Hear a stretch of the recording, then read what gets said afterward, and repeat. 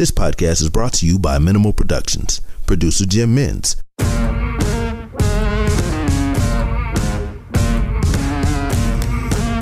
Bail is refused. You're out of order! If it pleases the court. To adopt this affirmation, please say the words, I do. I do. Nothing further from this witness. Given the serious nature of this offence, this case is dismissed.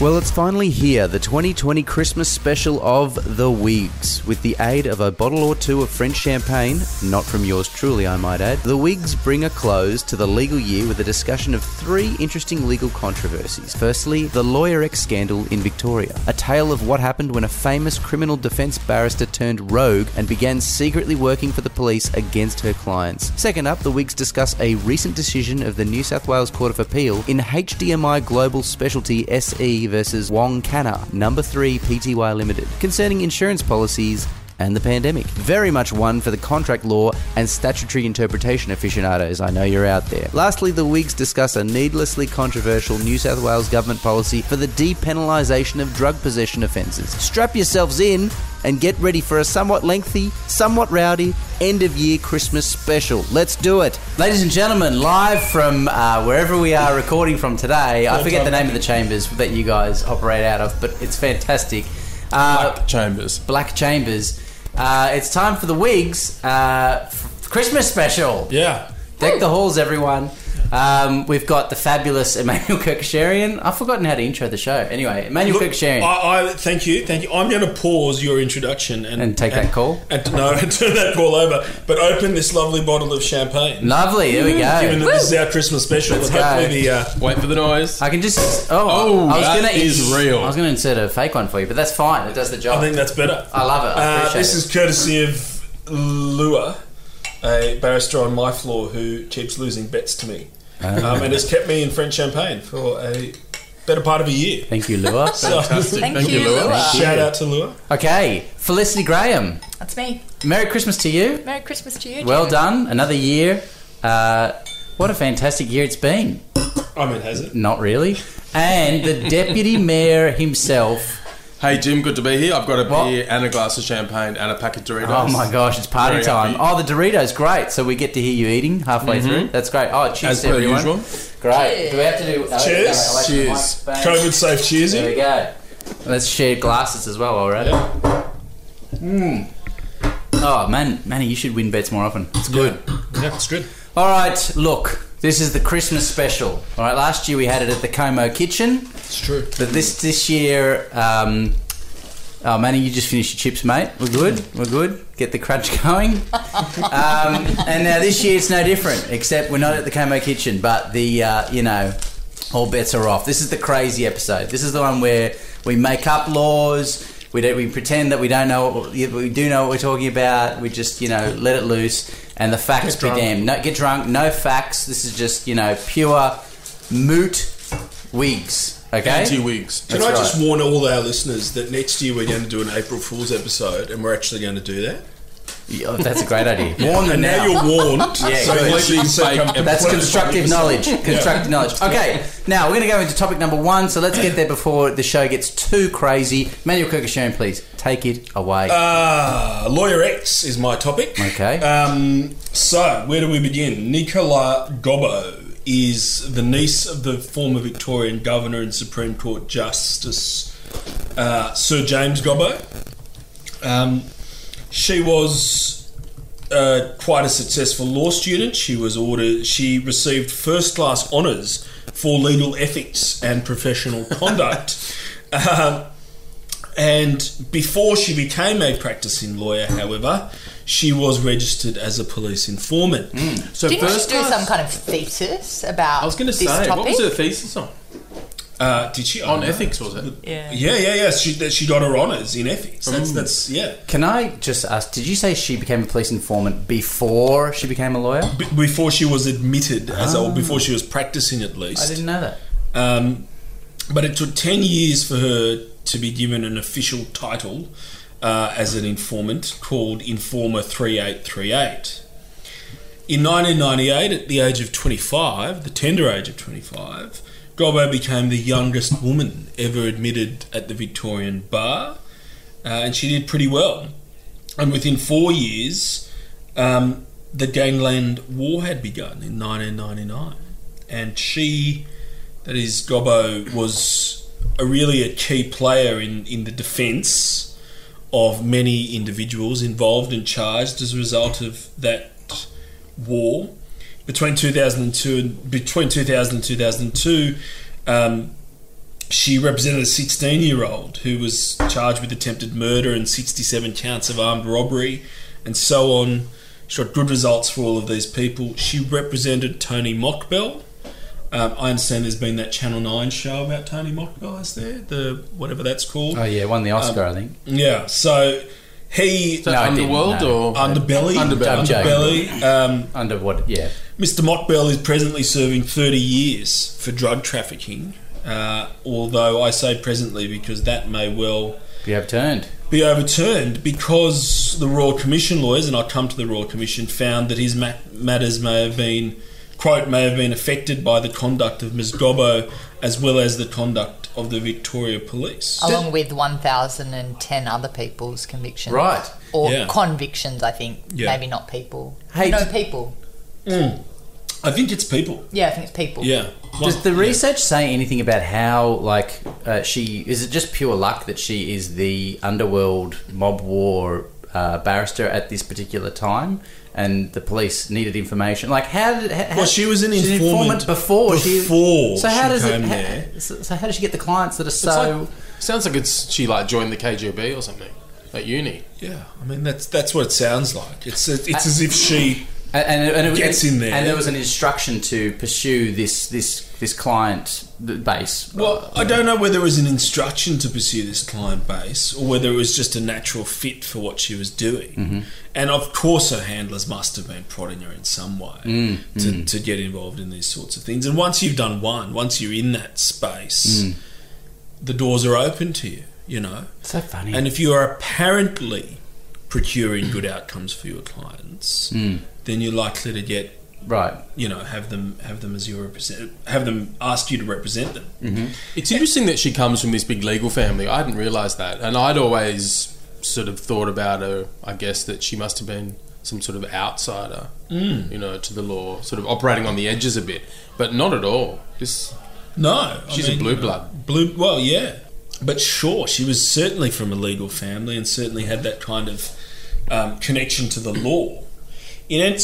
Which is all by which to say that one would imagine that she had instilled in her that ethical background that clearly... Well, her master seems to think that she did. Or honours, yeah. Honours, sorry. So what did she do? What's the guts of it? So in 2014-2015, it emerged that she had been used that a person had been used by the police, the Victorian police, as a police informer.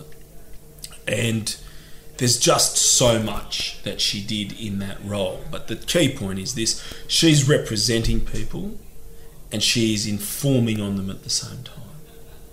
She's representing people and representing people who are giving evidence against, or helping people who are giving evidence against those people. Anyway, after 2015, these reports come out. IBAC makes a report. Her name is IBAC. All right, stand by, listeners. It's the Independent Broad-Based Anti-Corruption Commission. The Victorian Independent Broad-Based Anti-Corruption Commission. After their report was given in 2015, her name remained suppressed. Some of the details remained suppressed. In November 2017, the Court of Appeal of the Supreme Court of Victoria ordered that all of this should be disclosed, all of her conduct and so on should be disclosed. That was stayed pending an appeal to the High Court, and the High Court unanimously said that special leave should be revoked in the matter. It found that Gobbo's actions in acting as counsel for convicted persons whilst informing against them were, quote, fundamental and appalling breaches of her obligations as counsel to her clients and her duties to the court. Is that when her name was actually revealed? So in the judgment, it still says, where I've been saying her, it says EF because the case was AB and CD, EF and CD, Right.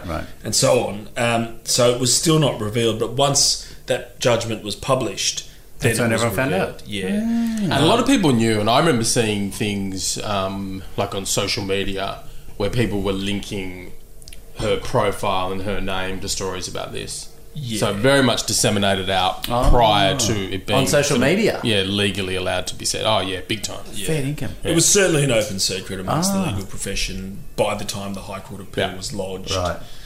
But the High Court was scathing. It said, quote, "The maintenance of the integrity of the justice system demands that the information be disclosed and the propriety of each convicted person's conviction be re-examined in light of the information." So what was happening was that there was an attempt for this information not to be disclosed. The argument was, in short, that it put her at so much risk, which seems a little weird to me, because if it was the case that everybody in the legal space knew, everybody knew. She's already at risk. Surely she's the underworld already- would have the known. underworld Yeah. must have known.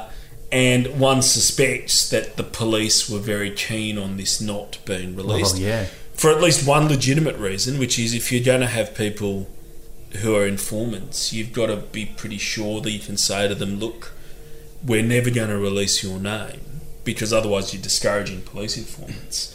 But there's also sort of illegitimate reasons in the sense that you're hiding something that on the face of it is pretty dodgy. But thirdly, it means that we could have serial killers walking the streets within a matter of months, right? I mean, Well, potentially, who have not, whether or not they're But the High Court, in Guilty what or is not, an you know? extraordinary statement in that case, went so far as to say, quote, "The prosecution of each convicted person was corrupted in a manner which debased fundamental premises of the criminal justice system." And so that statement, and as Felicity said, there's more than 1,000 people who might be in that category, is a huge statement from the High Court of Australia that these convictions are at risk. And at risk, if not, should be prima facie kicked out. And we're talking about what Victoria might consider its worst criminals who have been locked up for decades. yeah. That are potentially going to be released.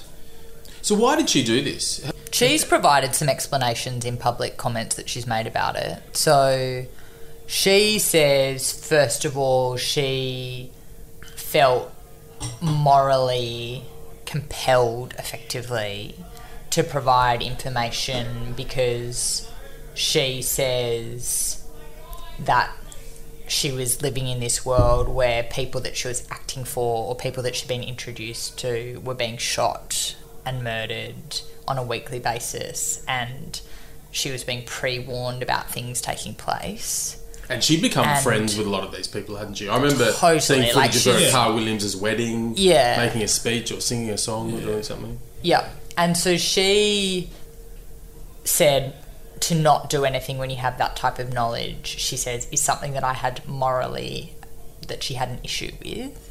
But how do you get to the And point in a then- client relationship where clients are telling you that?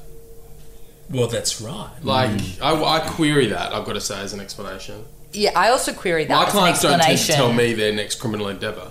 No. No. And that, I mean, what it I suggests mean, I suppose is that it might not be does. that. It might be a client telling you that they're aware that someone else is going to get involved in criminality, that they've heard that there's a hit out on a witness or something like that.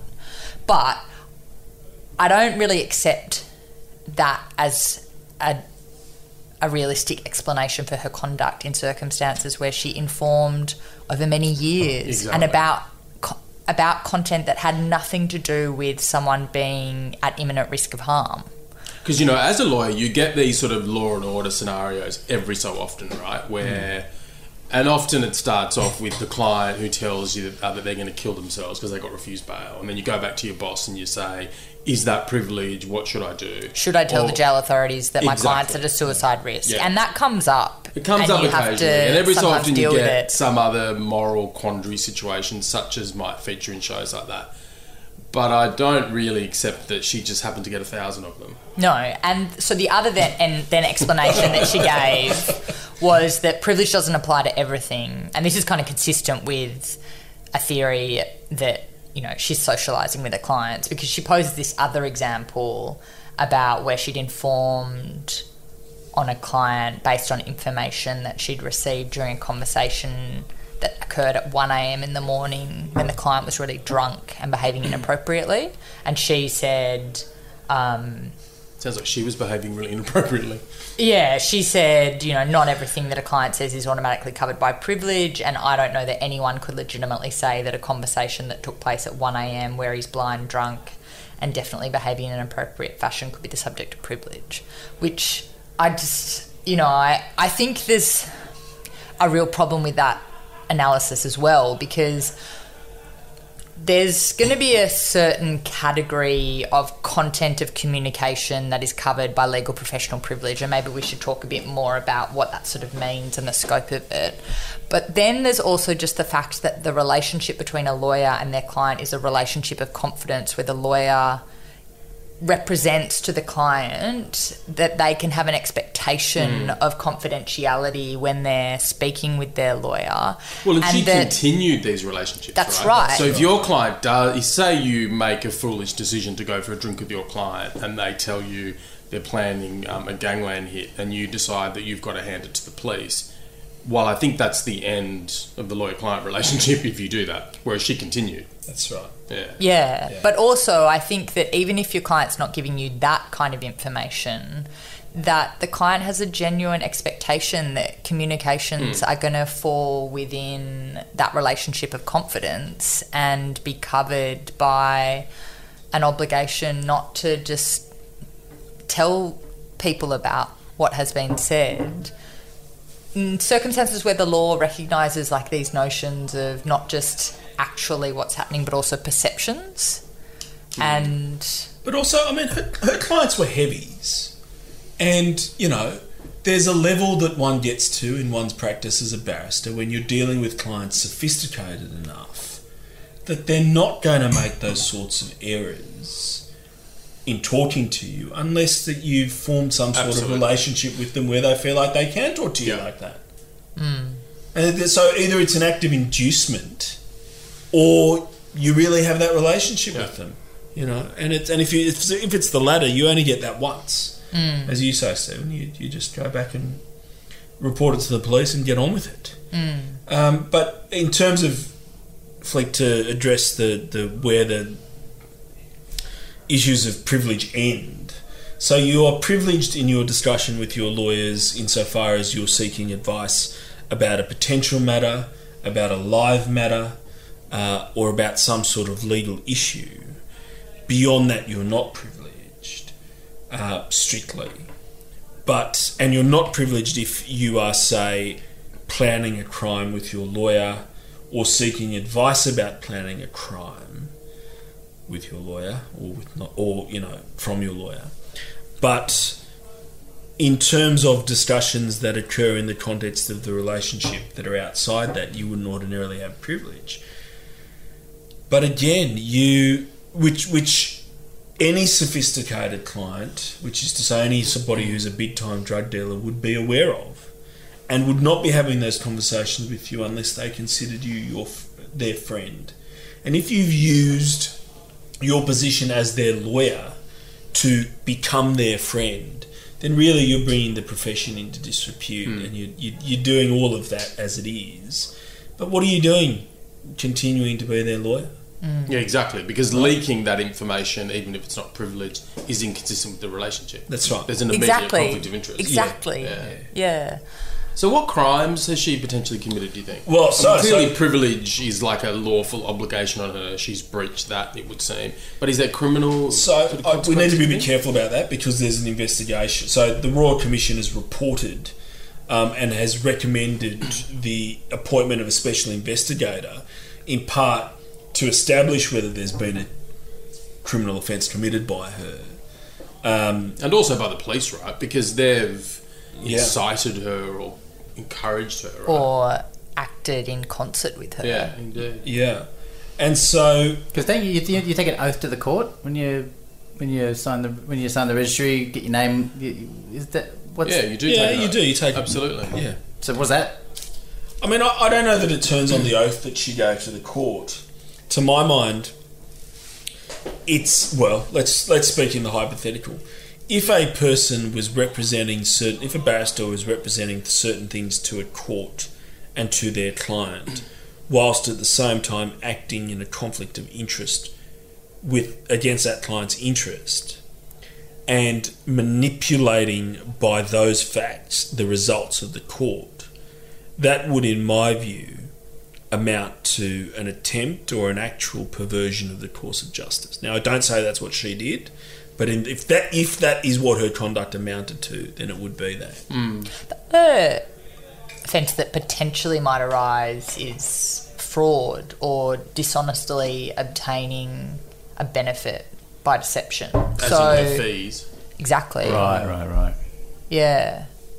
Potentially. Because she's representing to the client that she's a legal practitioner who's providing them... Who's taken an oath to the court, so you can with trust independent Yeah. legal advice. And who's providing them with a service that, you know, carries with it all the aspects of the fiduciary obligation that she has, but she's not really doing that. deceptively gaining a financial advantage. It's a bit of it's very implicit, sort of the deception, though, isn't it?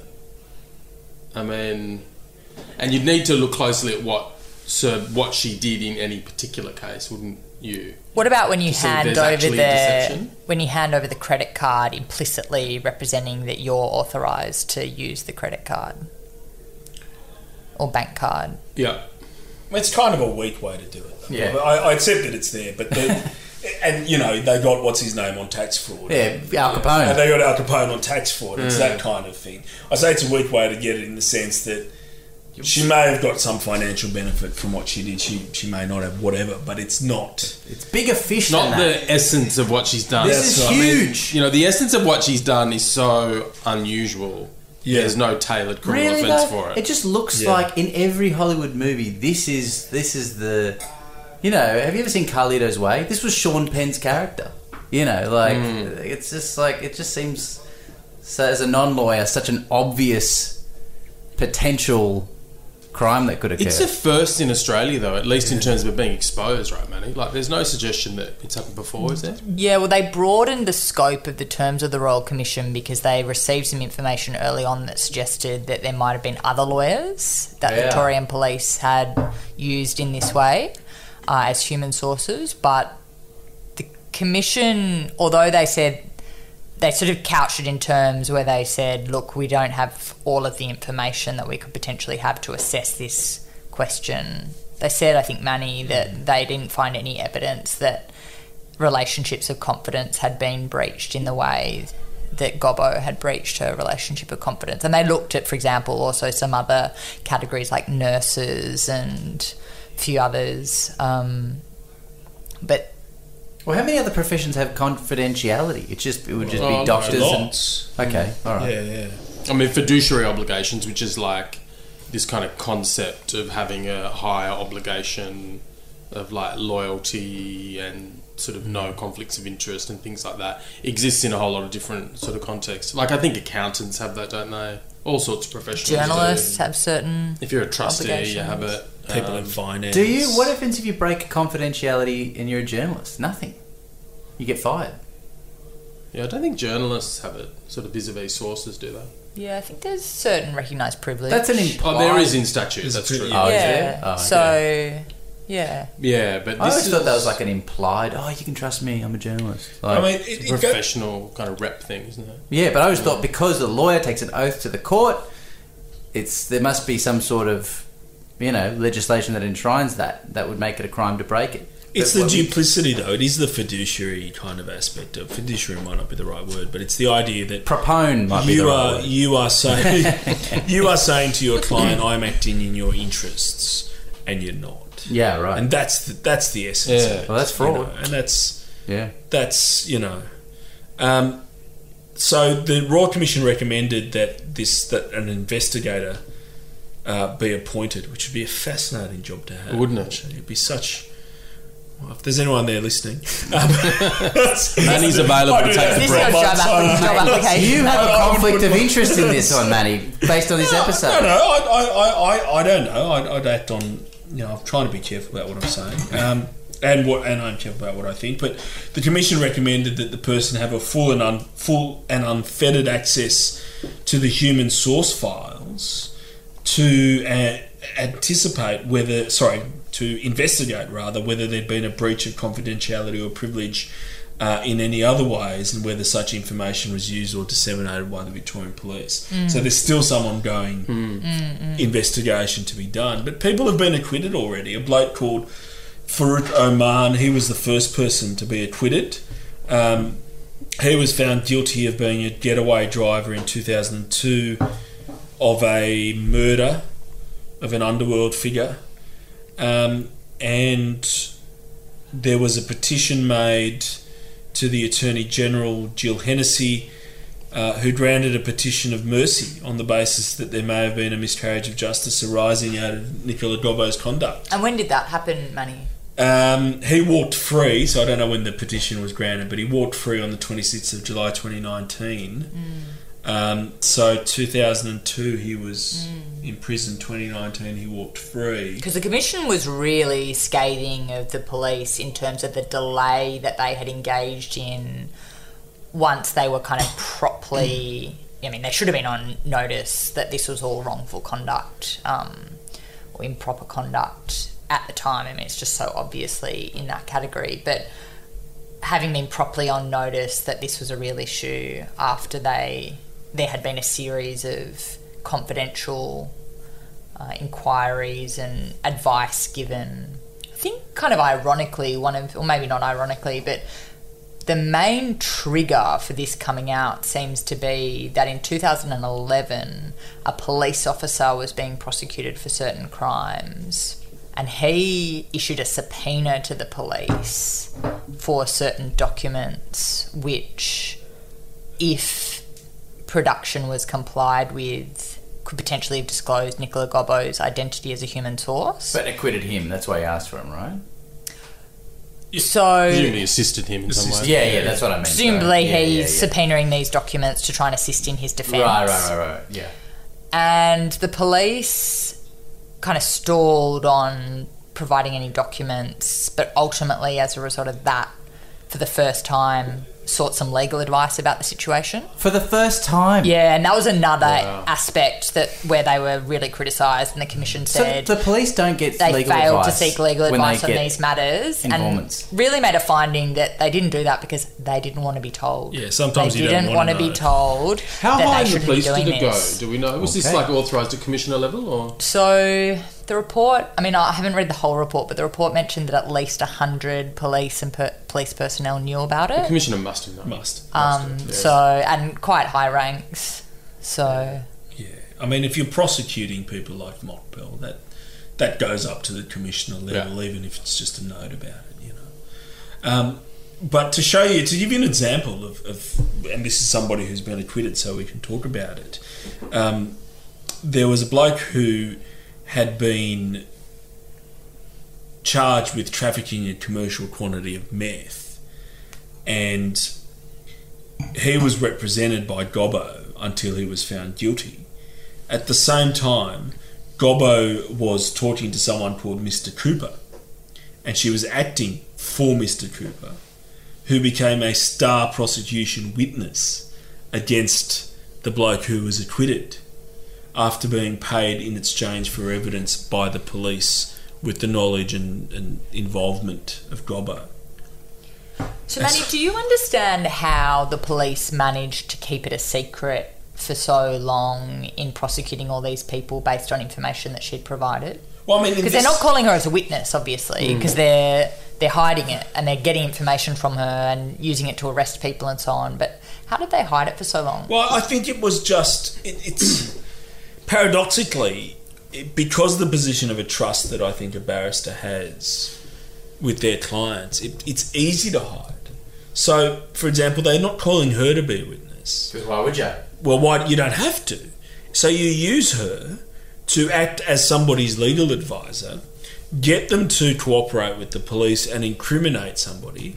At the same time, you're acting for the person that you're getting them to incriminate. So you're across the brief, you're across the defence, you can tell the person you're acting for, these are the hit points you've got to hit in your statement. Yeah, exactly. Give that to the coppers. And nowhere in the police records do they record who's acting for. And, you know, we don't know when we get statements in briefs who settled that statement, whether there's been a lawyer behind it and so on. You just don't know. You don't even think 90% of the time to ask for it, and you definitely don't think to ask for it if you're the person who's acting for the other person.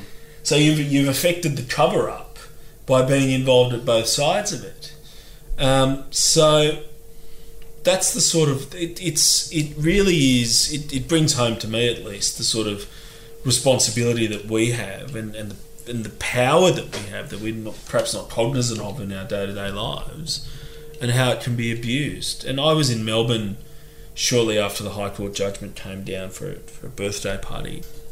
I was talking to this bloke, and I said, you know, he said, what do you do? I'm a barrister. I do mainly On the wigs. You listen to the wigs? I'm on the wigs. And he's like, oh, so you're one of those dog he says.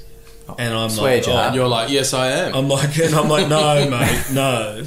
And it really shows you the harm that has been done to the justice system as a result. There is a deep mistrust, as there would be, because how do you know? Yeah. And, you know, all of us would have had experiences, particularly at ALS, you know, in our early days, where you have the client or the clients who think that you're working with the cops. Yeah. You know? And they're often kind of paranoid and suspicious people that have sort of problems with authority and entrenched attitudes in that regard. And they'll basically accuse you of being, you know, in cahoots with the prosecutor. Yeah. And you kind of laugh it off and assure them that you're not. But now we've got this real life example of someone who actually was. And it's out there in the papers every day. Yeah. So it definitely can't help. I mean, it makes me reflect on just the fundamental importance of the role of the defence lawyer, because you've got this individual who's being prosecuted by the state. They don't have anyone except their lawyer. They don't have anyone to expose the wrongdoing of the police. They don't have anyone to advance their theory of the case and their instructions about the matter. They've only got their defence lawyer, and here you have an instance of the police interfering in that relationship and making sure that that person's actually not on their side. I mean, that's the beginning of tyranny, where people will kind of have no defence against the state. It's just like her betrayal is so much bigger than those individuals. Yeah. Like, she betrayed this kind of structural foundation of the rule of law. Yep. It's just so appalling. Yep. I hope she's locked up. Yeah. I mean, I'm buoyed by the fact that there has been a Royal Commission, that it's identified at least 1,000 convictions that might be at issue, and it's been publicised. I mean, that gives me some hope that the systems in place work even when they don't, and I hope that's not tremendously naive. You know? And I don't buy for a minute that it's noble cause corruption. I think at best it's a personality disorder. Yeah, bullshit. At worst it's for the money. Maybe she loved the intrigue. Yeah. You know, she loved the double crossing. Yeah, another kind of explanation that's been posed is that maybe she was worried that the police had something on her, and that she was... Well, they did. She'd been an informant since uni. Yeah.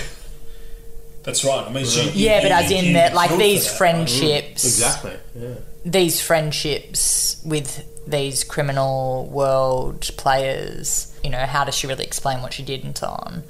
And also put to her this sort of proposition that, well, maybe she was doing it because she'd been involved in criminal offences, that she needed to kind of basically keep the police on side so they wouldn't go after her. That's all a symptom, right? That's all a symptom of whatever the underlying reason is for this behaviour, because, okay, she's doing these things with her clients, so the police have incriminating information about that. It's kind of the same problem, right? Like, she's ended up doing those things with her clients completely inappropriately. She was an informant at uni. Like, I just see a common pattern. It's a bit chicken and the egg. Yeah, I don't know. It's a bit subjective, but, like, you know, because it could be could mean anything. Like, what, does she resign from the profession? Is her life at risk? She's been struck off, right? No. At the time. Well, one of the recommendations is that the bar take her off the roll because she remains there symbolically. And for some reason, I think... Like, she'll never get a practicing certificate. But No, but she remains on the roll. yeah. Okay, so she hasn't actually been struck off the roll. Wow. Yeah. That's incredible. What I mean by that is, like, you know, her thought process at the time, does she resign from the profession? Meanwhile, there's a gangland war going on. People are getting murdered. Has she been told, you have to represent this person and this person and this person? Her lives are at risk if she doesn't resign. I don't know. I'm just making this up. She's gone too deep. Yeah. Sort I of mean, there could chunk be it out. that. There could be that. So who knows? I mean, let's not forget that there are criminals who are brilliant. There are police officers who are brilliant and manipulative. And the position that we play is one where the risks of being corrupted by force by those around us are manifest every day, particularly when you get into some of those thorny matters. Everyone's got an agenda and they're trying to play you. And it's not, you know, as much as I buck up at how difficult, at her damage to the criminal justice system, there is a small part of me that goes, geez, I hope I'm never in a situation like that, you know. I mean, all corruption, it seems, starts with small things and kind of small compromises that people make, and it all leads on to something. Yeah. I mean, this makes me think of those lawyers that you know who have all of these very hard and fast rules, like you never drink with your clients, you never do this, you never do that. Yeah. It's probably not a bad approach. You never start a podcast. Hey, can I shift the discussion to talk about some of the issues relating to the culture of the police and how that was a systemic factor or is a systemic factor in terms of why this kind of thing can go on and for so long? Because... You can, but I need some champagne first. Okay. And we're just going to keep While- rolling. This, while you're- this is Christmas, baby. This is the Christmas set. No cuts. No Grinchy. No cut. Just pure. And by the way, we're live streaming right now. I've stuck a camera up. You didn't tell you. Oh my weeks. God. We are live right now. I'm just joking. I haven't got pants. That's why. He never wears pants. Take it away. All right. Where Now, were the we? culture of the police. Yes. Okay, so one of the things, as I mentioned, that the Commission was really critical of was the delay that the police engaged in terms of failing to notify people that they might be affected by this. Certainly at a point after which, you know, the High Court had given their judgment, these inquiries had happened and so on. And the police had sort of tried to pose concerns for Gobbo's safety before her identity had been revealed. I know this is a very serious topic. Oh, Vic. guys, I'm trying to say something Stephen Lawrence is serious. trying to eat It's just chip passing going a packet on. of chips. It's a hard... Can I break? No. F***ing Lawrence. I'll put a swear beep in Come on, that I was way. being totally silent. No one had heard a thing. The listeners can hear. She was on a roll. Felicity, she was about please. to really... What's going on? Saying it on it. What is going on with the police? Tell us.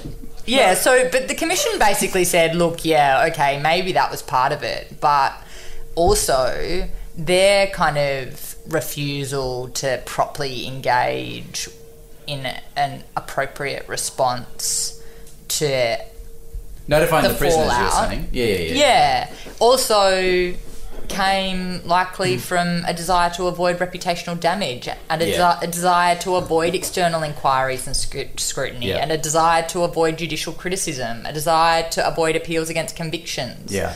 And really also commented on how police officer after police officer popped into the witness box and refused to accept responsibility or take any kind of display any kind of acceptance of accountability for what had happened, and that this really revealed cultural problems, with leadership, problems with governance, and from the top down, this real cultural emphasis within the police of just getting results, i.e. convictions at any cost. Yeah. And with a complete lack of regard for the serious consequences to the rights of individuals and the effect on the actual administration of the justice system. They really obviously the system. Probably don't care. I mean, you're not held personally responsible, so it's like, oh, well, we'll catch them again. Yeah. Well, that's interesting you say that, right, because the police's response in terms of their kind of institutional response was to ultimately give a public apology. And then their submissions were very much, I think, in line with that approach of we back all our coppers. And so their submission was no individual police officer knowingly did something improper, but we accept that there were systemic failings. What does that mean? What does that mean? It's like in Section 138 of the Evidence Act, where you have the question of whether an impropriety was done knowingly or not is relevant to admissibility. And you get all these decisions about, does knowingly mean you intentionally did the conduct, or does knowingly mean you knew that it was wrong? Well, I mean, the Commission said anyway, it doesn't accept that there was no knowing impropriety on the part of any officer involved in these events. I mean, they're on tape, for example, in conversations talking about the possibility of a royal commission, talking about ethical problems. I mean, and even if you don't know it's illegal, you know that you're subverting a defence lawyer who is presenting themselves to their client as their loyal agent, and you're subverting them for the purpose of the prosecution or the police. It doesn't really matter how you characterise that in your own head. That's knowing impropriety, surely. Yeah, and the solution is to jail the people who did it. I mean, as much as I would like to believe I live in a world where those who have the kind of power that police forces have can be trusted to do the right thing, and when they fail to do the right thing can be trusted to fix it as best they can, we don't. And that's why we have a criminal justice system. It's why I spend a lot of my time defending people. And that's that. And, you know, I'm pleased for the criticism for the police for being that way by the Royal Commission, but it's not going to change anything. What will change things is if people go to jail, and whether or not that happens, who knows? I've probably blown my job application by saying that. But it really struck me... Sorry to interrupt you, Manny. It really struck me that one of the recommendations that the Commission thought needed to be made to address this issue of the failure of the police to comply with their disclosure obligation in criminal proceedings, which we talked about in a previous episode. One of the recommendations that was made, Recommendation 75...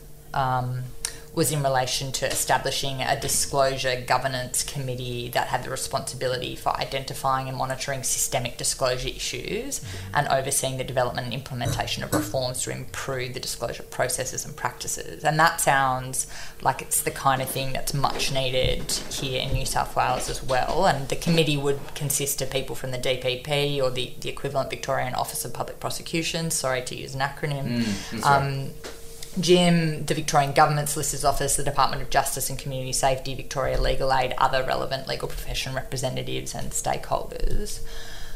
But they also recommended that Victoria introduce in their legislation a regime which is very similar to what currently exists in New South Wales, which is to say a statutory requirement on police to disclose matters to the DPP, and then a statutory requirement that the police sign what's called a disclosure certificate to say that they have disclosed everything appropriately, and to the extent that there are things that they're not disclosing because they want to claim some kind of public interest immunity or they have some reason for not disclosing it, that they make a note that that kind of thing exists, so that then it can be properly litigated and a court can determine whether or not it's appropriate for that material to be handed over to the accused, or if not, whether that means, for example, that the criminal proceedings shouldn't be allowed to go ahead at all because whilst the information can't be disclosed, it would be so important to the defence that it can't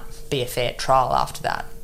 And that passage of the recommendations kind of jumped out to me because I was thinking that is just no safeguard at all, because we have those provisions here in New South Wales, and every single day of the week police in New South Wales breach their disclosure obligations and breach the requirements of those statutory provisions that exist in the Director of Public Prosecutions Act here in New South Wales. And I just... Well, there's no legislation doesn't change culture, and I don't know how you change it, but it just seems like you need to wipe out the leadership and... Enforceability. There's no enforceability. There will come a time where I have a matter in which disclosure fails and I win it at trial, and then I get instructions to charge the police officer with fraud. And that's what we'll have to do. That's the only way. Because the institutions won't take action. And until somebody's jailed for their crimes in failing to disclose, it's just going to continue. And it is a crime. There's no doubt about it. So how would you frame a fraud charge against a police officer? I mean, I don't know whether you would do it as a fraud, you might do it as an attempt to pervert the course of justice, but they obtain a benefit. Attempt to pervert it definitely could be. Definitely an attempt. If you don't disclose some protruding thing of relevance to credibility and you disguise it and someone's presented as credible, I mean, I think that could be an attempt to pervert. And now because in the ordinary course of events and under lawful obligation, it should be disclosed and would inevitably form part of the proceedings. So you're fundamentally altering the course of justice, right? That's right. So just lastly on culture, the thing that surprises me about this is not that it happens in the sense of police talking to defence lawyers and getting information, but that it went so high. Now, assuming that it hasn't happened in New South Wales in this way, I mean, do you guys think that there's defence lawyers out there that are assisting the police regularly in a more informal way? I mean, one hopes not, is the answer to that question. There's also the reality that there are certain benefits that one can get one's client by dealing with the police, and there's nothing wrong with that in certain circumstances. But you can't be sure. Surely it goes on. Aberrant behaviour. Such aberrant behaviour. Yeah, it's an interesting point you made though, Manny, because it's part of our job to assist the police sometimes. It's part of our job to talk to our clients about assisting the police. And it's such a fine line, isn't it?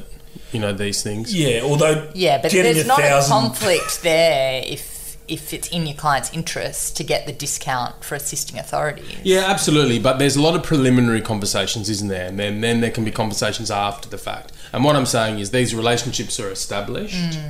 You're doing these dealings. And like you said, if you've got a client who doesn't know any better. All corruption seems to start incrementally, you know. I mean, the one that really pisses me off, and this is perhaps a good place to end it, is that there are undoubtedly lawyers out there who aren't doing anything dodgy, but they're pulling their punches in order to maintain relationships. And that, in my mind, is not on. Since recording last week, the Victorian Court of Appeal quashed one of drug baron Tony Mockbell's convictions for importing a commercial quantity of cocaine as a consequence of Nicola Gobbo's involvement in the trial. The Commonwealth Department of Prosecutions agreed that the conviction should be set aside and also confirmed that they would not be seeking to retry Mr Mockbell for the offence, given that he has already served the 12-year jail sentence for the offence. Another man, Salvatore Agresta, was released on bail pending an appeal against his conviction for smuggling millions of ecstasy pills from Italy in tomato tins in 2007. The fallout of the Lawyer X affair will no doubt continue to have significant ripple effects throughout the criminal justice system.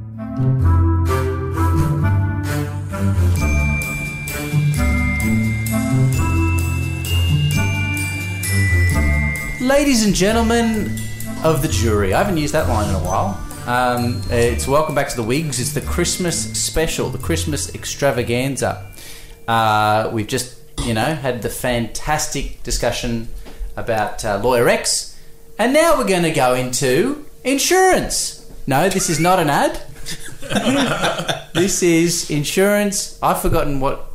Yeah, go ahead. I'm pointing just before we go into this topic. I'm pointing because I think we haven't addressed that. Oh, I haven't addressed the And elephant. we need to address that. The ad in the room. Yes, the And the answer is we sold out as cheaply and as quickly as we can. Yep. And, I'm going to be drinking daiquiris or something. The money is pouring in. Thank you. Pouring in. Have we actually got paid for our ads yet? I haven't checked the accounts, but I think people. I think, in fairness to us, what we should say is that pays for our hosting, which costs us money. Yeah, now exactly. Because we are being downloaded so much. when you run it, for listeners who want to know, when you run a podcast, you can't just make a podcast and stick it up on the internet and be like, oh, great, how good is free life?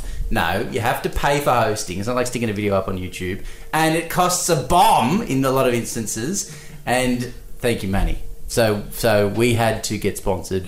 So we have ads now on the We have That's ads the moral of the story. to pay for the hosting. Not to pay for us. Unless we make a real lot of money, we're not going to make any money out of it. No. So please share, tag, review. Oh, yeah, that's right. So buy that mattress that you just heard about.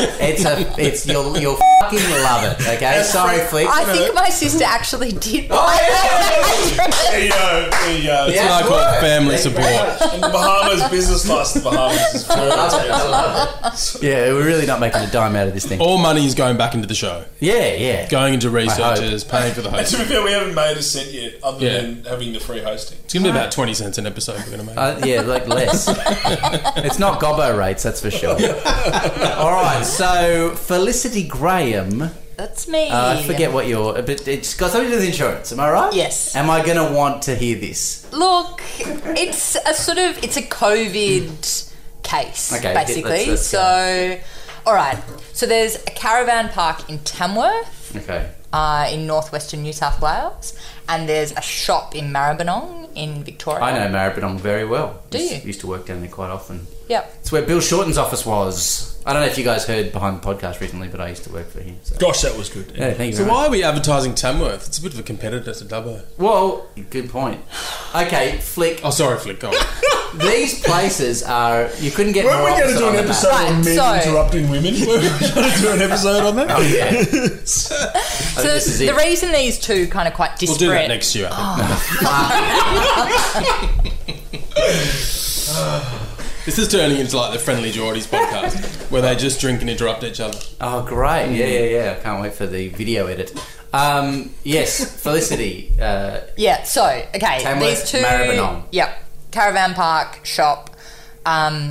They were part of a test case in the New South Wales Court of Appeal because they both had insurance policies to insure their businesses against interruptions caused by, for example... outbreaks of certain infectious diseases. Wow, okay. Within, say, a 20-kilometre radius of where the business operates. That's smart. Yeah, so they had these insurance policies which were effectively identical, like a sort of template, or relevantly a kind of template insurance policy. And there was a carve-out from these disease benefit clauses that basically said the cover does not apply to circumstances involving like particularly named disease relating to avian influenza, whatever. Highly pathogenic. Or, highly pathogenic avian influenza in humans, or other diseases declared to be quarantinable diseases under the Australian Quarantine Act 1908 and subsequent amendments. So what other diseases would you need insurance from? Just curious. No, these are that which you don't get insurance. This is what you don't... So this is a carve-out. So it says... Yeah, I know, but what would that leave to insure you against? That's what I'm... It just seems an unusual policy. It sounds but maybe like the it's matter's just, closed based on that one carve-out. Maybe it's smallpox or something. Yeah. Well, smallpox happened to be a declared quarantinable disease under the Quarantine Act. So I mean, it's maybe like this is one of cholera, a plague, million whatever. sort of coverages in the policy. Yeah. Yep. So, anyway, these policies were entered into at a time when actually the Quarantine Act didn't exist anymore. So the And lawyers must have buggered it had- it well. Oh, because the Biosecurity Act had come in. Correct. Which we talked about in the previous episode. Oh, Correct. so the policy specifically mentioned the Quarantine Act. Correct. Whereas the legislation had changed. Yeah. That's right. So the Quarantine Act had been repealed. It had been replaced with the Biosecurity Act of 2015. And they were two pieces of legislation that kind of were broadly trying to achieve the same purpose and had the same sort of function, although they had different mechanics. Yeah. So It's like successor legislation, isn't it? Is that part of the case? yeah, so basically one of the main arguments that the insurers ran was that this phrase and subsequent amendments encapsulated the repealing of the Quarantine Act and the replacement of it in terms of broad policy, function and applicability. Well, put it in your to the policy. Biosecurity Put Act. it in your fucking policy. Well, that's basically what the Court of Appeal said. Fucking good. So they didn't I'll beep swear. all this, don't worry, I'll beep it all that. Yeah, well, they should. Bring swearing back to the court. Yeah, so it's kind of... It's been popular, the beeping, by the way. Yeah, Yeah, we has. beeped No, in I've the had last a lot episode. of good People like feedback. it. My aunt, my mum, all the aforementioned people who'd You're been welcome. offended. Yeah.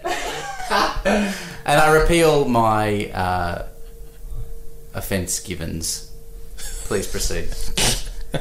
That's good proponing, mate. Yeah, there you go. Hang on a minute. We need to explain. No, we don't. There's a podcast about the wigs, and Jim was No, interviewed don't. to talk about the wigs. And in the course of the podcast, he said that we are good at proponing.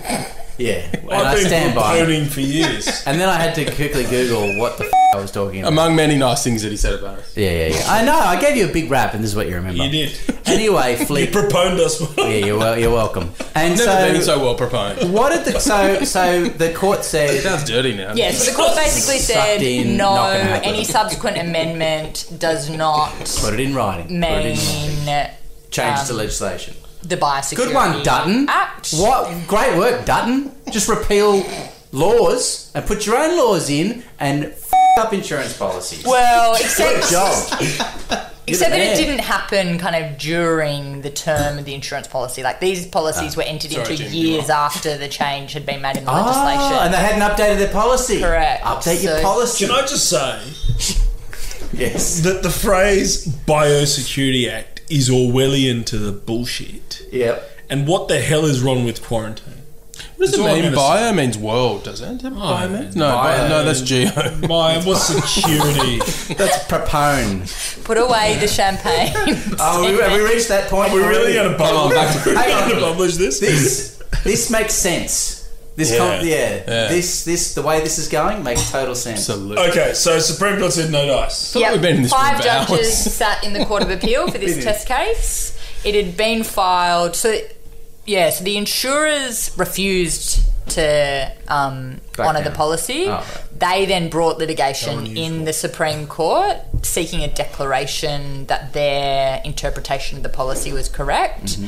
And Justice Hammerschlag said, look, this is actually a really important case and it has broader significance, so I'm going to actually send this case up to the Court of Appeal. Mm-hmm. And he sat along with 4 other judges, so they sat a 5-judge bench, which is also quite unusual, to kind of settle this. Except in cases involving Felicity Graham.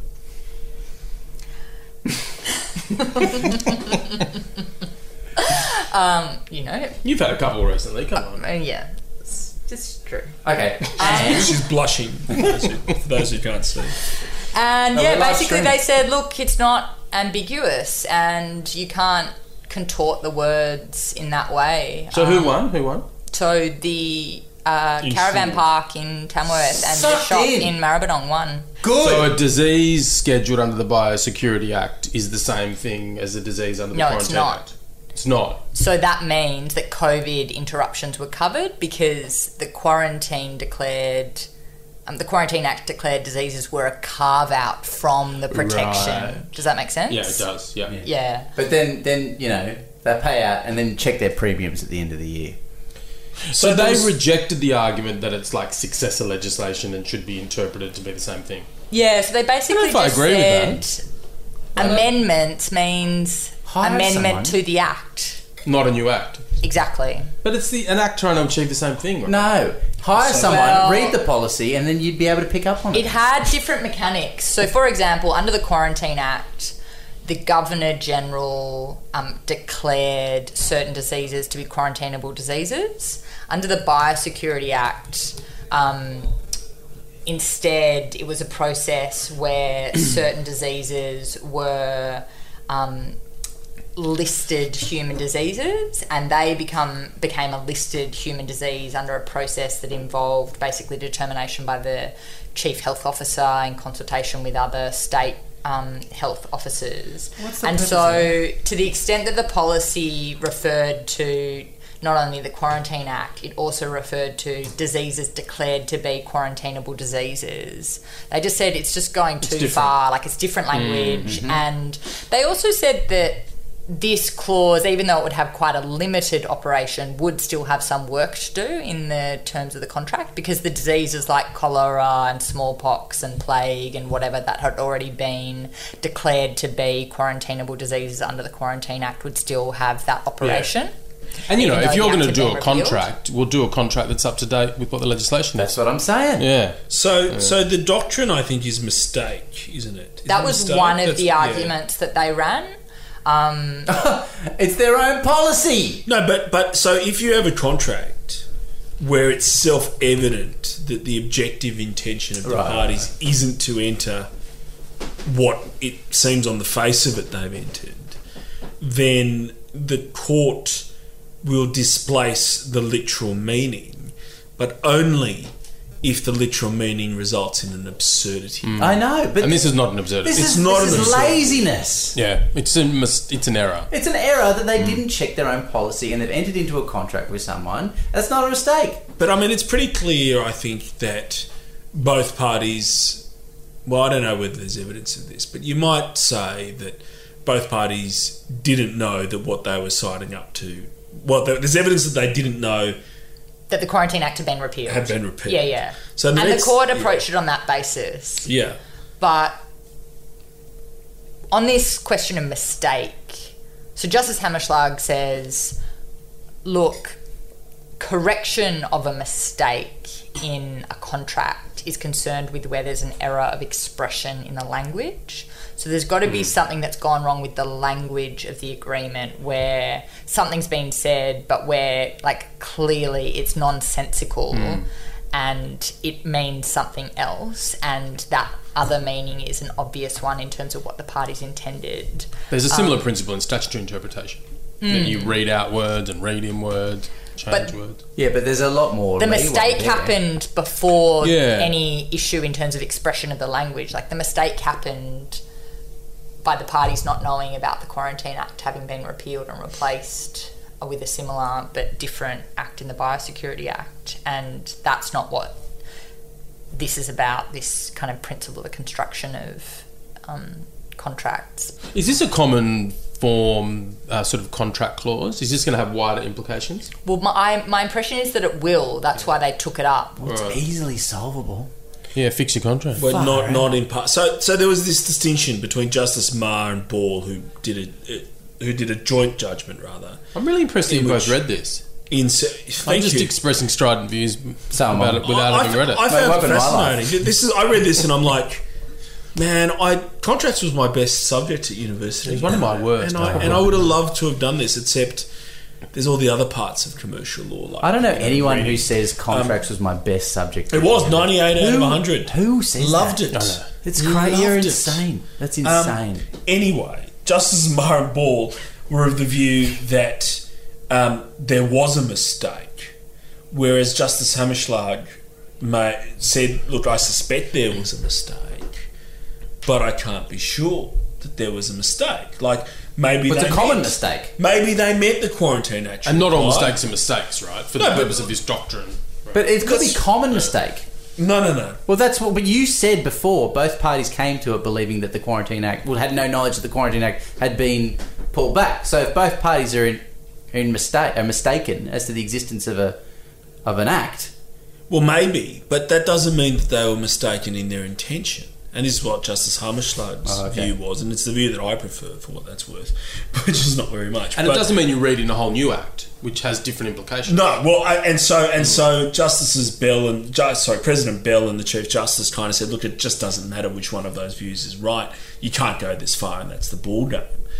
But it seems to me that whilst we can sit here and say, look, that must have been wrong, there was, arguably at least, some reason why you might say, look, all of these things that have been declared by the Quarantine Act to be diseases that are quarantainable, we're just going to exclude those.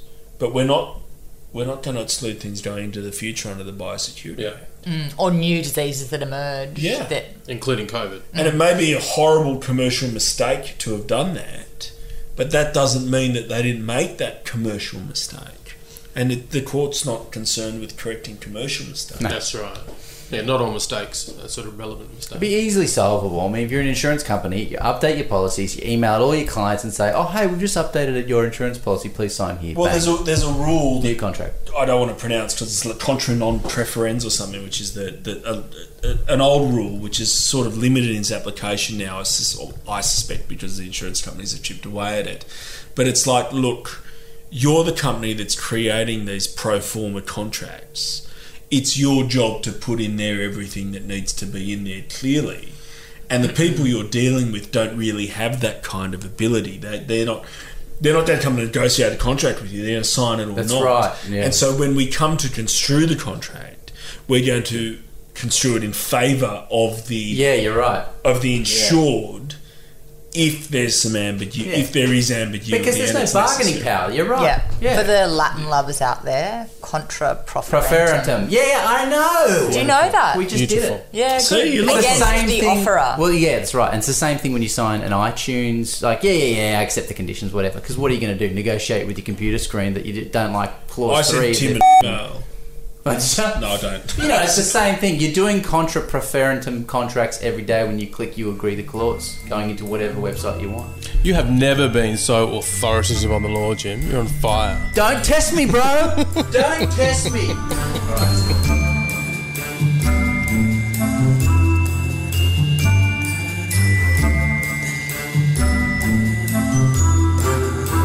More champagne.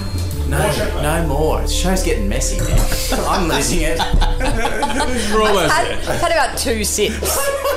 I know, you're the one that's keeping it all together. I'm trying to. Look, I see you nursing this drink. Oh, I'm look, appalled guys, by I'm it. trying to hold it together whilst you Why guys should get... you?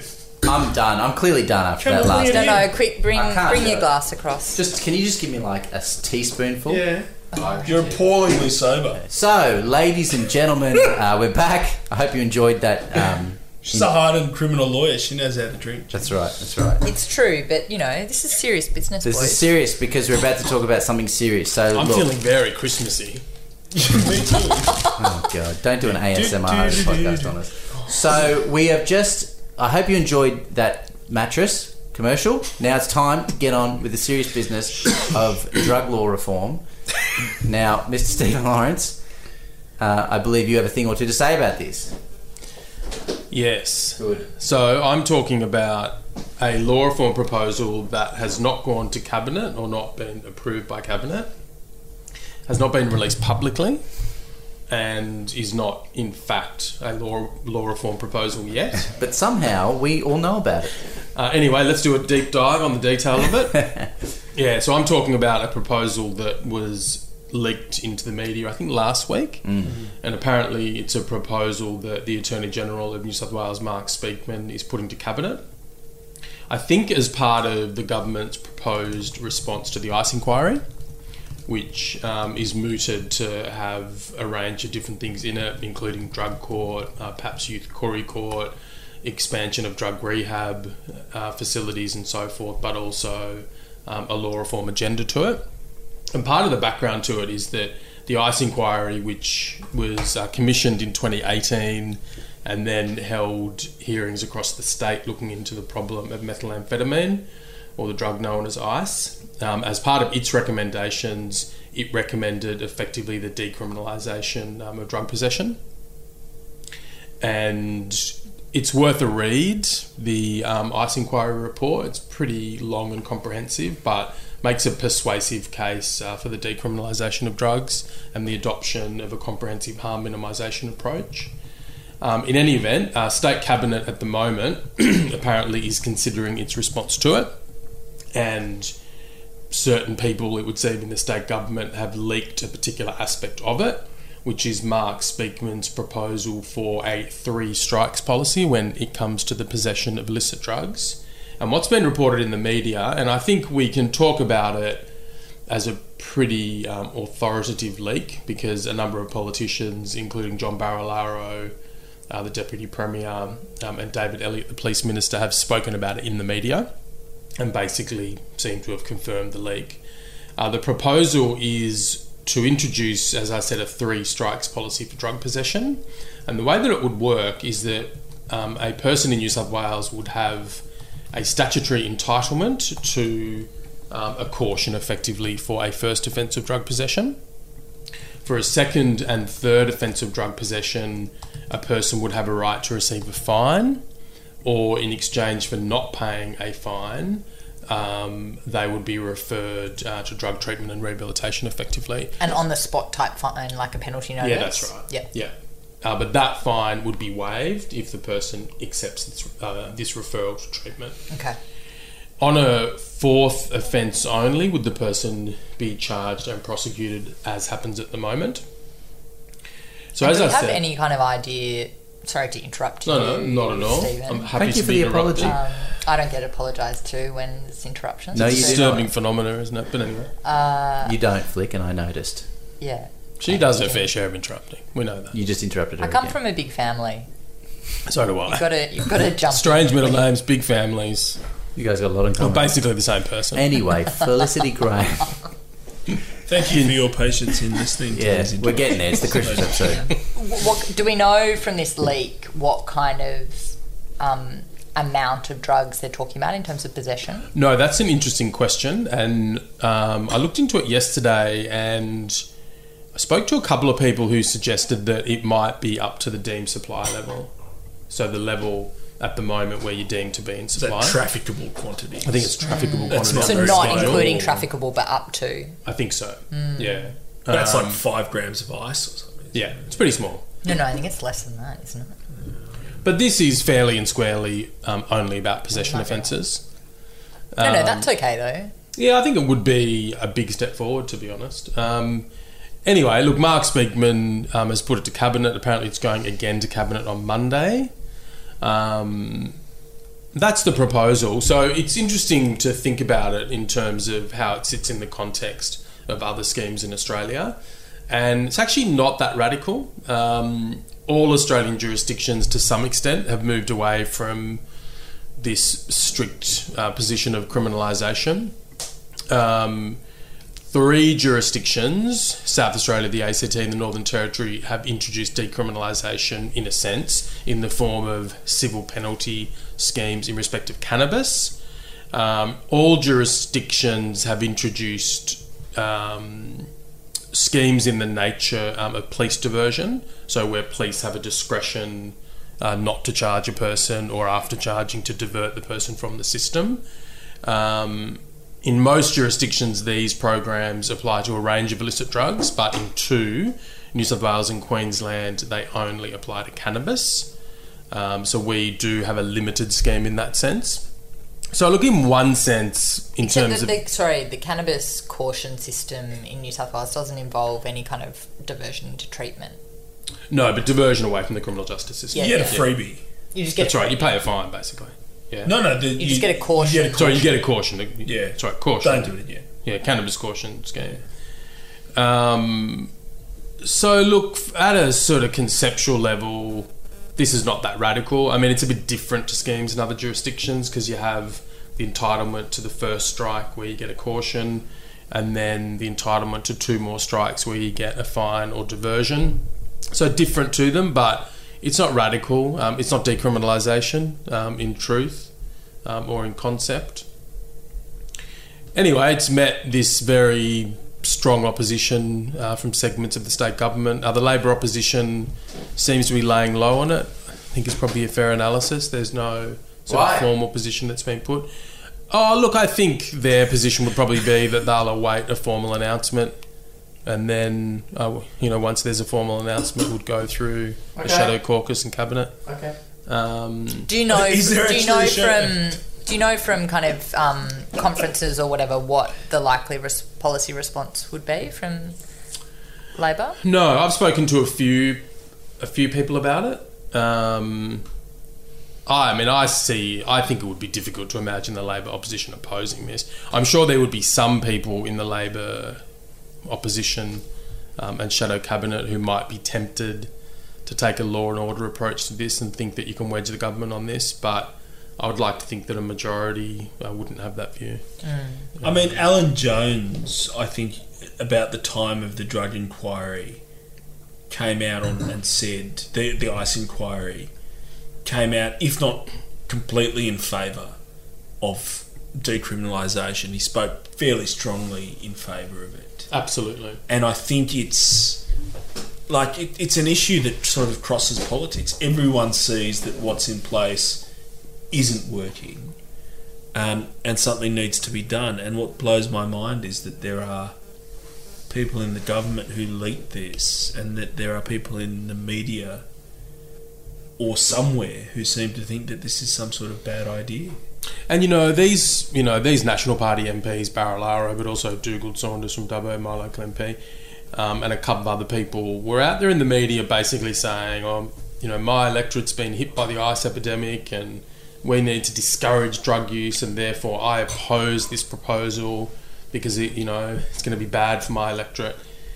And you just see a failure to engage with the research about what drives drug use, what reduces drug use, what increases drug use. And this idea that maintaining a punitive approach to the offence of drug possession in any way pushes down drug use is completely fallacious. Completely. So Portugal's a really good example of a model of decriminalisation of possession and use of drugs that has had a really long, almost 20-year history, because they decriminalised possession of all drugs for personal use in 2001. So there's been kind of a chance to have a long look and analyse what's going on there. And decriminalisation, which is different to what's being proposed here, it's a much more progressive and kind of really sensible sort of approach that actually really grapples with the issues at play. No evidence of a rise in drug use as a result of decriminalisation. In fact, in Portugal, the level of drug use is actually below the European average, and drug use declined for various age groups, including those aged between 15 and 24. I mean, it's 14 years since I was at the ALS out in Dubbo, and I remember when ICE came into Wentworth, and it was horrific. And you had all these people who'd been done with petty offences, all of a sudden being done for drug possession, all of a sudden committing crimes. It was really a horrific wave. But whatever the case may be, it's 14 years later now, and it's still going on. So what we've done doesn't work. How about we just try something new? But the interesting thing is that drugs are illegal both federally and in the state, aren't they, Stephen? So what happens if we were to go so far as to legalise it or to decriminalise it? How does that intersect with the common law?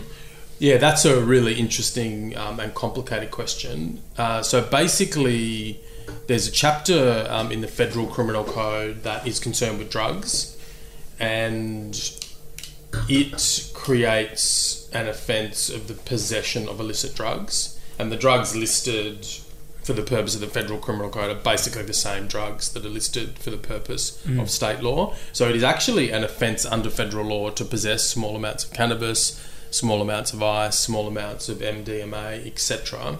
Although people are almost always prosecuted under state law for those types of offences. Yeah, that's right. Though, I mean, it's interesting because the chapter of the Federal Criminal Code that's concerned with drugs has its emanation from the Model Criminal Code project. So it was actually intended to be a model code for drugs that would apply across the country.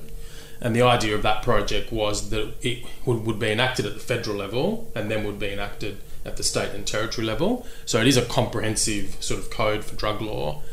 What gives the feds the right That's also an interesting question. So they accrue their constitutional jurisdiction to legislate for drug offences treaties, from a series of treaties that Australia signed. So external affairs. Yeah, and there was a narcotics convention in the 60s, and then there was two more, I think one in the 70s, one in the 80s. Okay. And they actually commit signatory states to criminalise drug possession.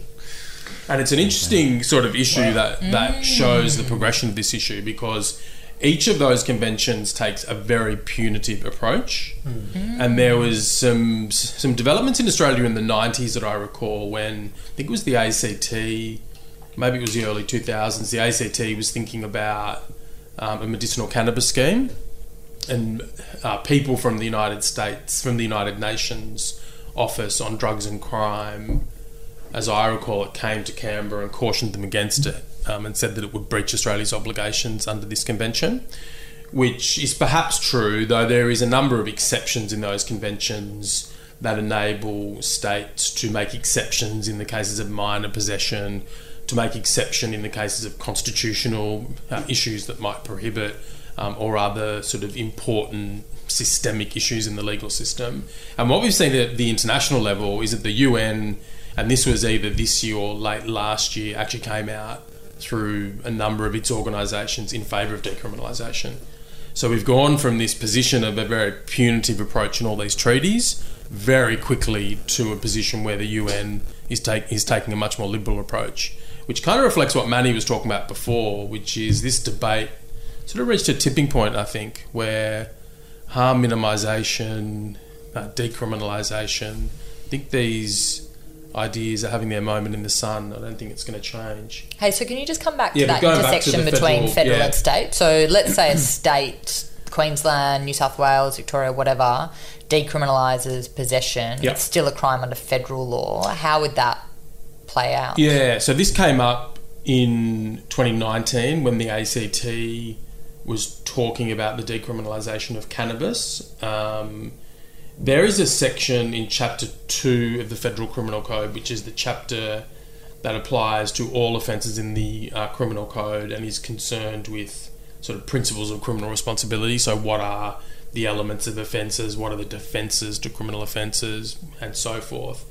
And one of the sections in there, 10.5, is headed lawful authority, and it states a person is not criminally responsible for an offence if the conduct constituting the offence is justified or excused by or under a law.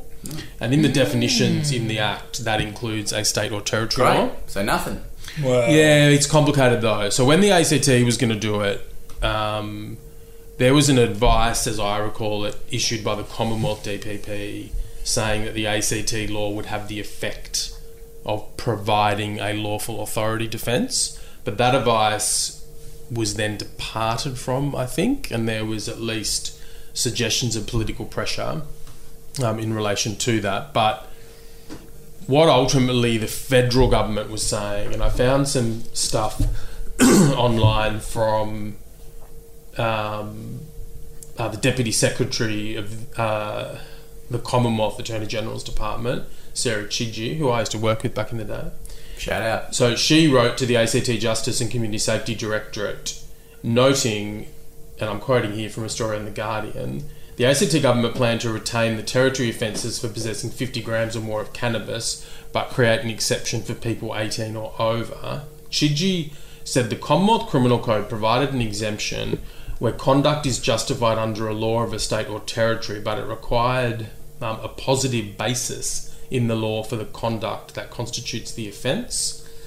And then she went on to say, Sarah Chidgey, the department has not seen the proposed terms of the ACT government's proposed amendments, but there is a question about whether an exception of the kind you describe would satisfy this requirement. So what they seem to be saying is that an absence of criminalisation might not amount to a positive lawful authority for the purpose of federal law. I mean, that seems right. It does sound right, actually. Yeah, as much as I'd like to sort of think to the contrary, it does sound right. Yeah. And then you, I suppose, inevitably drift to questions of Section 109 of the Constitution and inconsistency.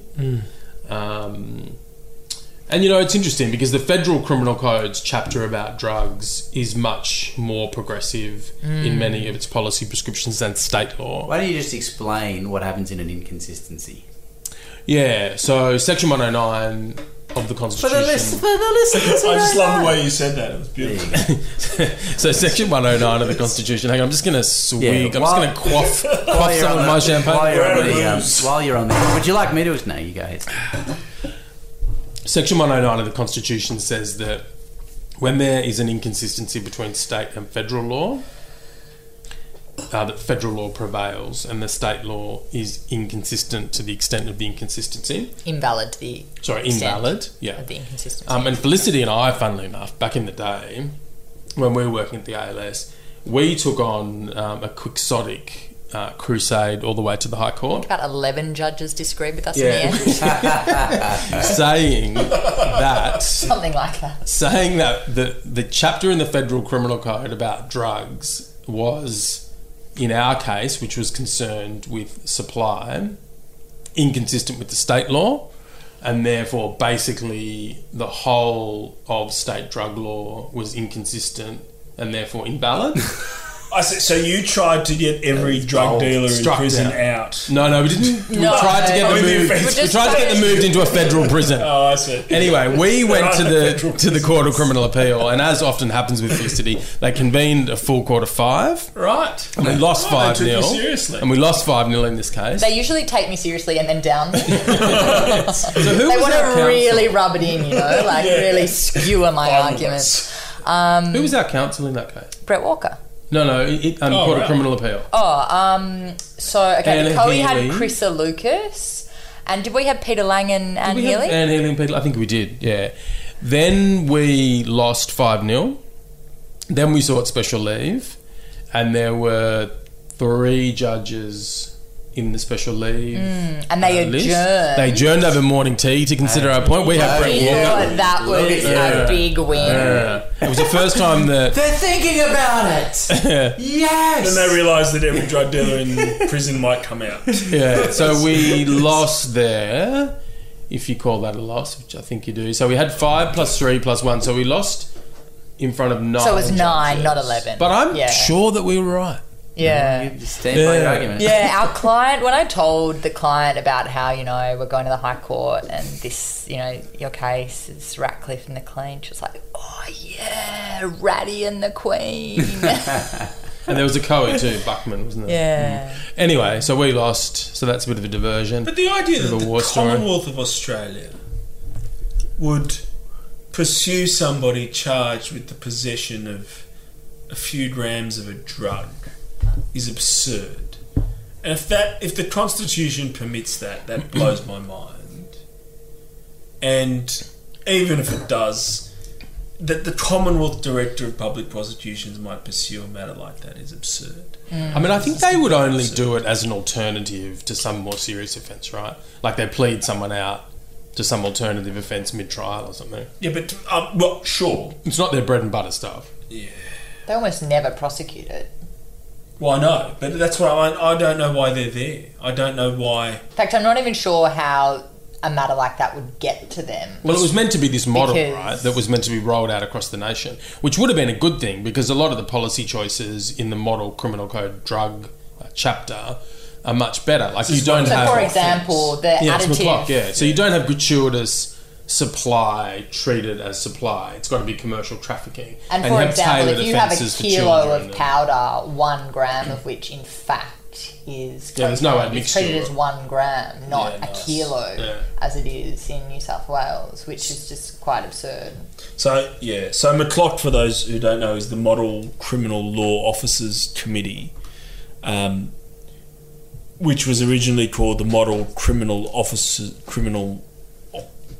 Committee, and they changed it because of the acronym. But that recommended basically recommended a criminal code that would be uniform across Australia. This was in the 90s, wasn't it?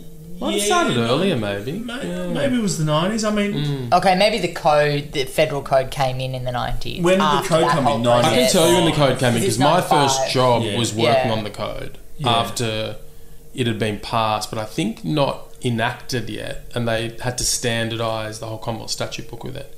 And I got that job in 2001, and our job was to basically go through the whole statute book and look for exceptions and defences. Yep. Because under the code, exceptions or defences have to be expressly stated. So that was my job for 6 months. So the code provided many things and covered everything, including drugs, but also provided for a statutory scheme for criminal responsibility in Chapter 2. And one of the funny things that's happened, if you want to call it funny, it's a bit disturbing, is that aspects of the code have been passed by non-code jurisdictions like ours, like New South Wales, and the result of which is that there are laws on the books that require things that relate to Chapter 2 of the Criminal Code that just don't exist in our law. So like recklessness, the definition of recklessness, the definition of defences and so on, don't exist in the same way that they exist. And so there's this really weird aspects of the law. Work health and safety is like that. Fraud is arguably like that in New South Wales now. Coming back to Portugal. Yeah, it's worth talking about Portugal. Yeah, I think it is. Because I think, especially since it's not some pilot program that's It's just a been whole running for country. 6 months or something. It's a whole country and It's it's a been small running for 2 country in decades. southwestern Europe. So Portugal... I'd really like to go to Portugal. I would love to go too. I'd love to go anywhere at the moment. It's like Amsterdam in The Wire. Yeah, right. No, you have you watched The Wire? Not really. Okay. I couldn't understand You're what not they were getting that talking about on the reference. wire. Yeah. Good. That He nailed it. didn't- I'm that, glad. that didn't land. Good. Yeah, I got it, Good, Jim. thank you. Yeah. Okay, Thank back you. to the serious stuff. Go. So Portugal decriminalised possession of all drugs for personal use in 2001. We got our Wigs Christmas party coming up soon, so Yeah. just speed it Okay, I'll up. move along. So that means it's no longer a criminal offence to possess drugs for personal use in Portugal, but Portugal has quite a different legal system. They're obviously a civil legal system, and they have this concept of civil penalty. So people in possession of drugs for personal use in Portugal are guilty, to use the language of the criminal law, of an administrative violation, and you can get fines or community service for that, but it's not a criminal offence. But people are referred to the Commission for the Dissuasion of Drug Addiction, which are regional panels made up of legal, health and social work professionals. The vast majority of cases which are referred there are suspended, so normally people don't receive any Monetary penalty or at all. anything. But they have to engage in therapy or treatment or something, do they? That's the idea of it, yeah, that you're referred into treatment. Some of the benefits of it has been a dramatic drop in HIV and other viral infections. A big drop. That's in because people drug-related- aren't sharing unclean needles, Yep. right? They're just... Because there's no criminal sanction. Yep. So you don't have to hide under a bridge and shoot up because it's not a crime. Yep. There's been a decrease in drug-related deaths.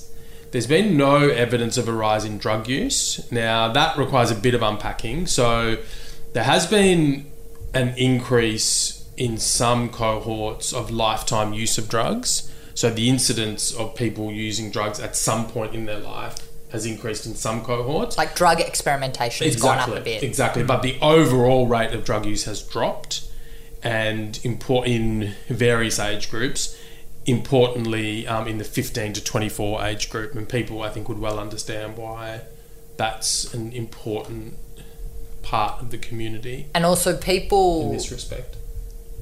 Like addiction to drugs seems to have been somewhat addressed in the sense that people's continuation of drug use has decreased. Dropped. Yeah. So you might use drugs or experiment with them, but you're less likely to continue doing so. Yeah. And so why is that? What if it's criminalised and you use drugs and you're pursued for that, do you just continue it because having a criminal record in such a circumstance reduces, like what leads to Yeah, the absolutely. continued... Like all of the kind of studies in this area, and a lot of it's sort of counterintuitive. It's a but scarlet letter. You get arrested for drug exactly. possession, you're fucked for life, so you continue to use. Yeah, like if You have to lie about it because you can't get help. You might be charged. Yeah. You know, and then- people don't go and get treatment when they're doing something illegal. Whereas if you're a You know? pisshead, you just buy a case, you get it out of your system potentially, or if you're an addict, it continues. Unfortunate for you, but some people are able to move on. Yeah.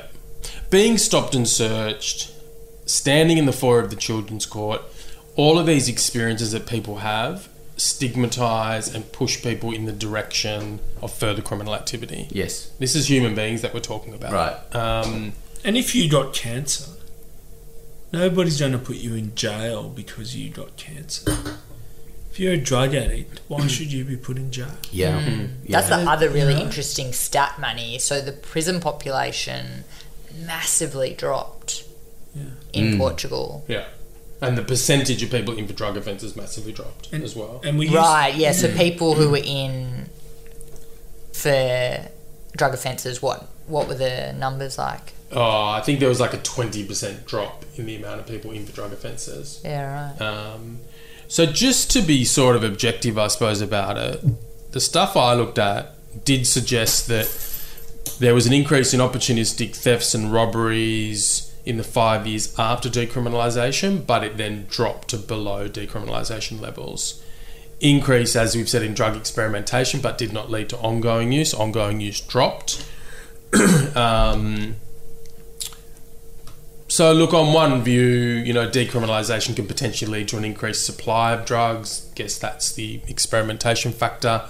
But overall, the case for the proposition that this makes a healthier, safer, and more functional society is pretty unassailable. You can walk into a Dan Murphy's now and be bombarded with drugs. Yeah. Go home. And what are you going to do? Bash your consume wife, the entire But what are you going to do? Yeah, consume the entire shop. You have drug exposure there, and if you're part of a civil society, you're able to exercise control over that. So, isn't that the same argument? Yeah. It's this outdated...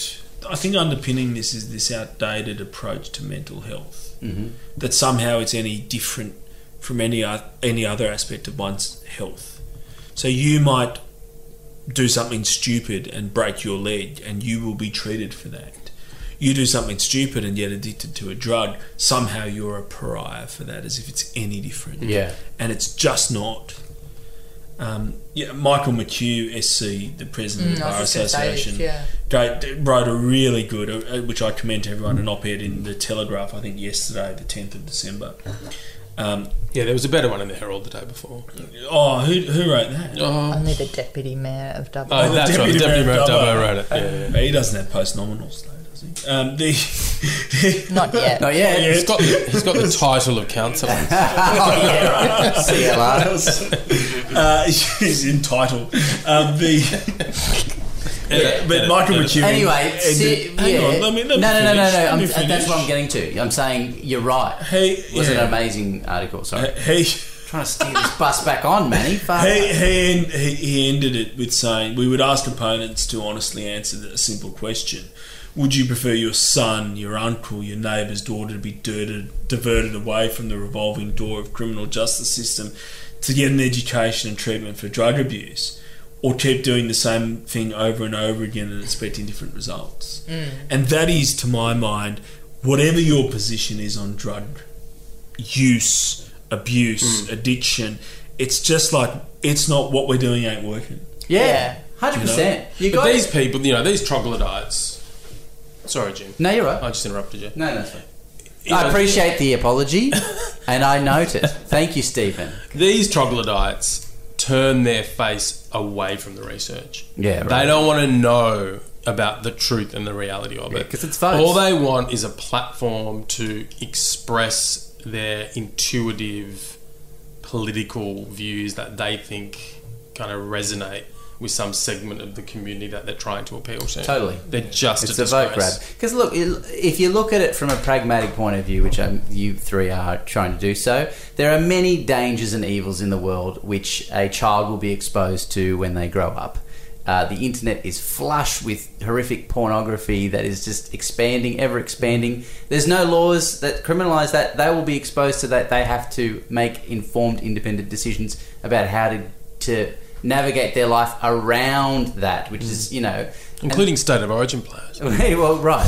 And the same thing with alcohol. Why are drugs a completely different ballpark? Hang on, that's a bridge too far. It's the same thing. It's something that someone will have to make a decision about. The realities of life. The realities of life. And the realities of human suffering, really. I mean, one of the things that Michael McHugh said was he was commenting on some of the findings of the ICE inquiry that is still yet to have really a meaningful response from this state government. But that inquiry found that criminalising drug use encourages our society to stigmatise people who use drugs as the authors of their own misfortune, as if like they're the ones that are blameworthy, and encourages people to turn a blind eye to the factors driving most problematic drug use. In other words, trauma, childhood abuse, domestic violence, unemployment, homelessness, dispossession from land and language, entrenched social disadvantage, mental illness, loneliness, all of these awful incidents of human experience that's what we need to be spending our attention on and focusing our minds on. And this rhetoric around let's get tough on crime is just completely focusing on the wrong end of the spectrum of experience and activities that occur in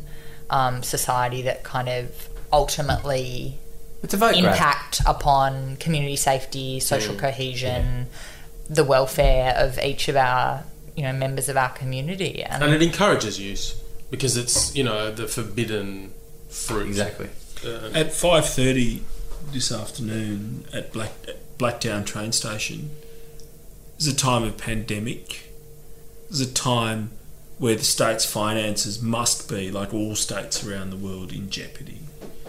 New South Wales police officers and their dogs were being paid to sniff out small amounts of drugs at a train station. That is absolutely fucking absurd.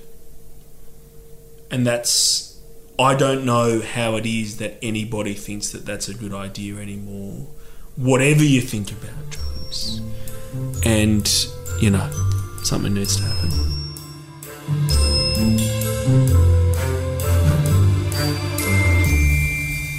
Okay, thank you. Welcome, ladies and gentlemen, back. I hope you do enjoy that mattress if you do end up buying it. Ladies and gentlemen, it's time for fun things. What a fantastic year it's been. Not really, but let's discuss retrospectively what your favourite fun thing was for the year. Manuel Kirkasheri. I mean, it's a tough call. I got married. Hey! But I think the funnest thing I've done, which is a bit absurd, was my tirade in episode Can't Remember about the COVID laws. Yes. Where I just hammered the politicians. I remember that. For the ridiculousness of their position. I really enjoyed doing that. It needed to be done. It was cathartic. Yeah. But also I got married, which was pretty effing awesome. Yeah. Probably better on balance. Yeah. No, you called them technocrats. You're handing over the laws to the technocrats. Well, Yeah. It was a good episode. Felicity Graham, what was your fun thing for 2020? My fun thing was going to Byron Bay, flying up to Byron Bay for a weekend whilst a jury was out. Right. To distract myself from, the impending loss verdict. Right. And then I won the trial. Hey! Flew back down, acquitted. Excellent. Byron Bay, whilst the jury's out, highly recommend. It's always good to have a very humble, fun thing. Did you go back and go, now I can enjoy myself? It's a humble brag. I actually did go back because I was meant to be on this road trip, but I got stuck in this trial. So I went for the weekend in Byron Bay and then I went back down to Albury. He got acquitted, and then I continued on the road trip by going back up to Hat Head and kind of working my way back down the Is this the matter you lost yourself in the Court of Appeal? Yeah, look, it might have been a matter that I lost in front of 5 judges in the Court of Criminal Appeal and then lost on a special leave application in the High Court. It sounds tiring and stressful, all that trouble, but anyway. Yeah. Glad it was fun. Okay, but Stephen Lawrence, Deputy Mayor. I've actually had a pretty good year. Okay. I've had a lot of fun One things. of the few. It's obviously been a bad year, sort of on a geo level and everything, but... Bio level. Yeah, look... Probably my highlight was Dubbo getting a rehab. Hey. Well done. I have been talking about it for about 5 years, and I Yes. can now stop talking about it. You can. As long as we get it. It's been promised. But Okay. Good stuff. Well done. Jim? Okay, so my fun thing for the year, retrospectively, was getting the write-up in the Herald and getting the #1 show in the country. Yay. For 5 days. Hey! So 6 days? 6 days, something 6 like days, that. But yeah. we'll take it. Because, I just think that's a nice big middle finger to everyone else who has a podcast. All the haters. Just kidding. We love you all. Competition. There's no competition. No, not with the Wigs. The Law Report. Nice try. Nice try. The guy follows us on Twitter. Does he? Yeah. We follow him back. I think we do. Well, let's not. Yeah. Hey, yeah. Well, let's not. Let's not. What's his name? Simon. Damien Carrick? Yeah, I actually like that Damien show. I like it Carrick. too. Shh, don't talk about it. That's where I got all It my was a combo. really good law podcast until we came around. Yeah, well, that's right. Yeah. Now there's two. Watch out for the newcomer box. Shout out to Damien Carrick. Mate, you're the best, Damien. Yeah, Hang let's in have him there, on. all right? Why not? You could be anyway, look, ladies and gentlemen, great year. Not really. Next year, going to be even better. Hope so. You've all been great. I particularly like being in your ears. I know that these guys do. We'll see you in 2021 with a special, with a special surprise. What's that? No, I'm just kidding. See you then.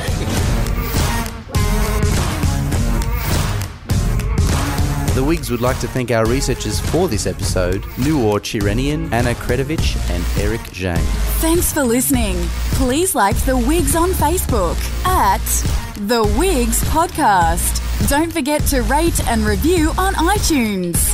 Hey, it's Jim Minns here for the final time. I just want to remind you all that you can also follow us on Twitter at Wigs Podcast. And it is there that you can send us your questions and we'll answer them on the next episode. This podcast was brought to you by Minimum Productions, produced by Jim Mintz.